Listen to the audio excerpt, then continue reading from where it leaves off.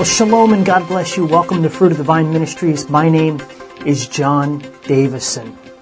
I'm a believer in Jesus Christ. I believe that in His death, burial, and resurrection. I believe that God is my Father. I believe that I've been grafted in to the saints. I believe that I used to be a sinner, and now I'm a saint in Christ Jesus. And I hope that you believe and you understand the same thing. But I want to take it even further. I want to ask the question, what really is faith? What is faith? In other words, is it faith or is it belief? What's the difference between the two? We covered some of this in our Understanding the Holy Spirit series when we talked about faithfulness, when we discussed the fruits of the Spirit in Galatians 5:22 and 23. But specifically, the last few weeks, Father has been talking to me about faith, and it just keeps reoccurring. In fact, I actually had somebody watch one of these teachings on YouTube, and they're having problems in their faith. Within the last month, the Lord actually introduced me to a pastor on a playground in a local town here. Didn't know he was a pastor, and he was struggling in his faith. So, it seems to be a really big topic in the church right now about faith and what faith truly is. Some of us think we actually have faith. When we don't have faith, what we actually have is we have a belief system. We don't have a faith, we have a belief. In other words, we believe something, but we don't do anything based off of what we say we believe. That's much different than what faith is. So let me give you a scripture, and then I want to explain just a little bit more about faith and what faith actually is. So I'm in Hebrews chapter 11 and verse 1. It says, "Now faith is the substance of things hoped for. It is the evidence of the things that are not seen." So it's the substance of what is hoped for. It is the evidence of things that are not seen. And so as I've been going through this study and really just meditating, it really hasn't even been a study, as I've actually just been sitting before the Lord in prayer time. And I asked the Lord, how do I answer some of these questions that these people have that are having a problem in their faith? And the Lord continually He said, "John," He goes, "listen, it's faith. It's faith." I know Scripture tells us that we should have an answer for the hope that we have. I understand that Scripture is in existence and that we should have reverence for the entire complete package of the Word of God. However, there is faith, and it says that faith, it says again, it is the substance of things hoped for, and it is the evidence of things not seen. How is faith evidence? That's the difference between faith and belief. Belief doesn't always bring forth evidence. Okay, so you can believe something, but that's not evident to somebody else. It doesn't produce any type of an evidence in the world around you to others that what you believe is actually true. In other words, belief doesn't always produce some type of an evidence, or it's not even really a substance. It's just a mental agreement with something. You just agree, and you kind of move along in your lifestyle. There's no fruit of what you actually believe. And so many Christians are walking in the fruit of belief, and that fruit is actually no fruit whatsoever. They have an understanding of Jesus as, yeah, Jesus died for me. Yeah, Jesus rose from the grave. Yeah, Jesus cast out demons. Yeah, there is truly a demonic realm. But in their daily life, there's no fruit of them actually believing that. In other words, if somebody really next to them at work is really going to end up going to a place of eternal separation from God, and these people live their entire life going to church every single Sunday and never share that belief with somebody else, then what they have is a belief. That's not faith in what Jesus did. That's not faith in what the Word of God says. That's just a belief for personal application, and nowhere in Scripture does the gospel say that it's something that we are supposed to keep to us that's personal. In fact, it says the absolute opposite. It says that we're supposed to die to self. And Jesus said that if you try to save your life, that you'll lose it. But if you lose your life for His sake, you'll actually find it. And so that's belief. Belief actually doesn't stir us on to action. Belief is just an agreement with something in our minds that doesn't move us into doing anything about it. But faith, let me get this clear to you. But faith is the substance of things hoped for and is evidence of things not seen. Evidence to who?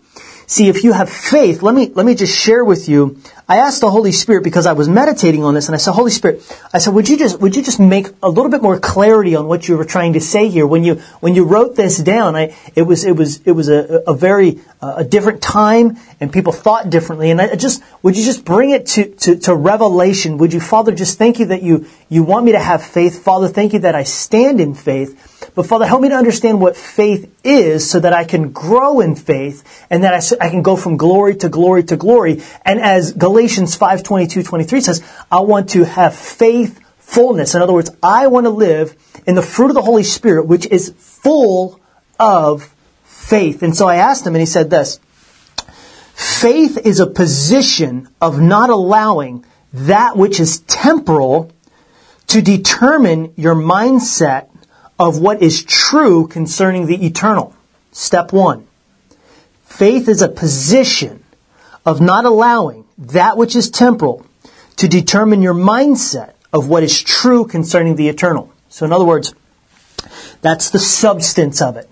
The substance is the position. In other words, a substance can manifest and can fill. So somebody will say, you remember the old advertisement, where's the cream filling? For the Hostess cupcakes. Where's the substance? Where's the cream filling? What is inside of you? Is faith literally filling you? Is it a position that's already manifested inside of you, that as you walk through this world, the things that come to you do not change your mind or do not make you question or move away from what you claim is faith? Now, belief, on the other hand, belief can be challenged. Belief can be moved. Belief can be changed. Faith is something that you believe is an absolute, and it spurs you on to action, and that action is the evidence. So we have the substance, which should be in you, which is immovable, which is what you move from. You move from faith. But the evidence of that faith, in fact, the book of James, Jacob in the Greek, the book of James actually said, faith without deeds is dead faith. In other words, your faith is not really faith at all if it doesn't spur you on to doing something. So again, let's go back to what I initially said. If you believe that Jesus truly rose from the dead, if you believe that Jesus truly sent the Holy Spirit so that we can have power, if you believe that God wishes that none should perish, and if you believe that you are the body of Christ, if you believe that you are an extension of Jesus on earth, and that you believe He truly is in you, and the Holy Spirit is truly in you. Now, these are things, again, that Scripture says we take these things. It's called the faith as we step out in the faith. He says, stand fast in the faith. Don't let anybody steal your crown, take you away from the things, the race that you began. If we really believe these things, then if we truly have a faith in God and a faith in what Jesus and the Holy Spirit and the Word of God actually says, it's going to spur us on to share our faith with people. It's going to put us in a position. We should be working from an internal position where it spurs us on to share with people what we believe is the reality. And see, that's the evidence.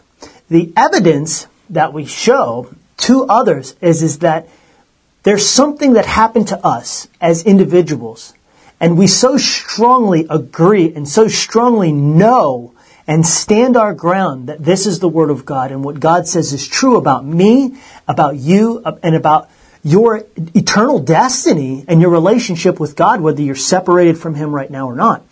If we truly believe that, then we're going to have evidence of what we truly stand firm in, and we're just out of us is going to flow rivers of living water. That's what Jesus said. And what is rivers of living water? In other words, check this out. So in John chapter 4, Jesus goes to the woman of the well. He asks her for something to drink, and she says, I'm a Samaritan, you are a Jew. He says, yeah, but if you would have known who you were talking to, you would have asked for living water. And she says, Sir, give me this living water that I may drink of it and never have to drink of anything else ever again. And then he asks her the question about her husband and so on and so forth. In other words, what Jesus was saying here, he says, listen, if you knew what I knew, you would ask me about it, and I would tell you, and you would have it. And then she goes, what's the question? She goes, our ancestors, our ancestors, we worship on this mountain. But you Jews say that we should worship in the temple in Jerusalem. And Yeshua, Jesus, says to her, he says, listen, woman, the time is coming and is now that the true worshipers will neither worship on this mountain nor in Jerusalem, but they will worship the Father in spirit and in truth, which is the true desire, which is his true heart's desire of the worshipers. In other words, you're going to worship God because you have truth, and your faith is agreeing that what God says is true. That's how you come before the Father. And it's going to be by the Holy Spirit is going to reveal these things to you. And then you step in those things, and then you're going to move forward and advance the kingdom of God. Not just the kingdom of God within you, but the kingdom of God that expands on the outside. And so we need to be careful. We need to make sure that we're not sharing a belief. In other words, I believe in God the Father. I believe in Jesus Christ. I believe in the Holy Spirit. And they've given us new life. But that's a song that we sing. But it's not just that I believe. In other words, I live from a position of the reality of God. I live from a position, and everything that comes out of my mouth speaks from that position. So let me give you an example, just one more little example here about the difference between faith and belief. And let me share with you something that happened to me. Now, before I say this, I want to just give you an disclaimer that, listen, not everybody's experience of what God calls them to do is going to be exactly the same. However, we can take principles of an individual's testimony or experience, and we can apply that framework or those principles. And so I'm going to tell you just a little bit that happened to me actually today at work. And from there, I just want you to see a principle here, okay?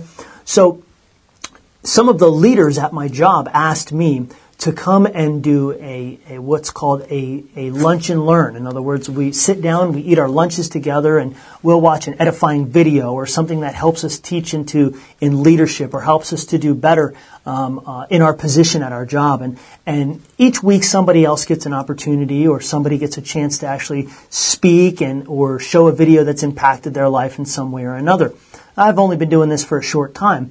So yesterday I was asked if I would actually teach, or if I would actually bring something. They said, John, would you, you're a pretty strong kind of leadership type guy. Would you bring something to the table so that we can, see kind of the things that are behind you? And see, at this point, brothers and sisters, I had an option.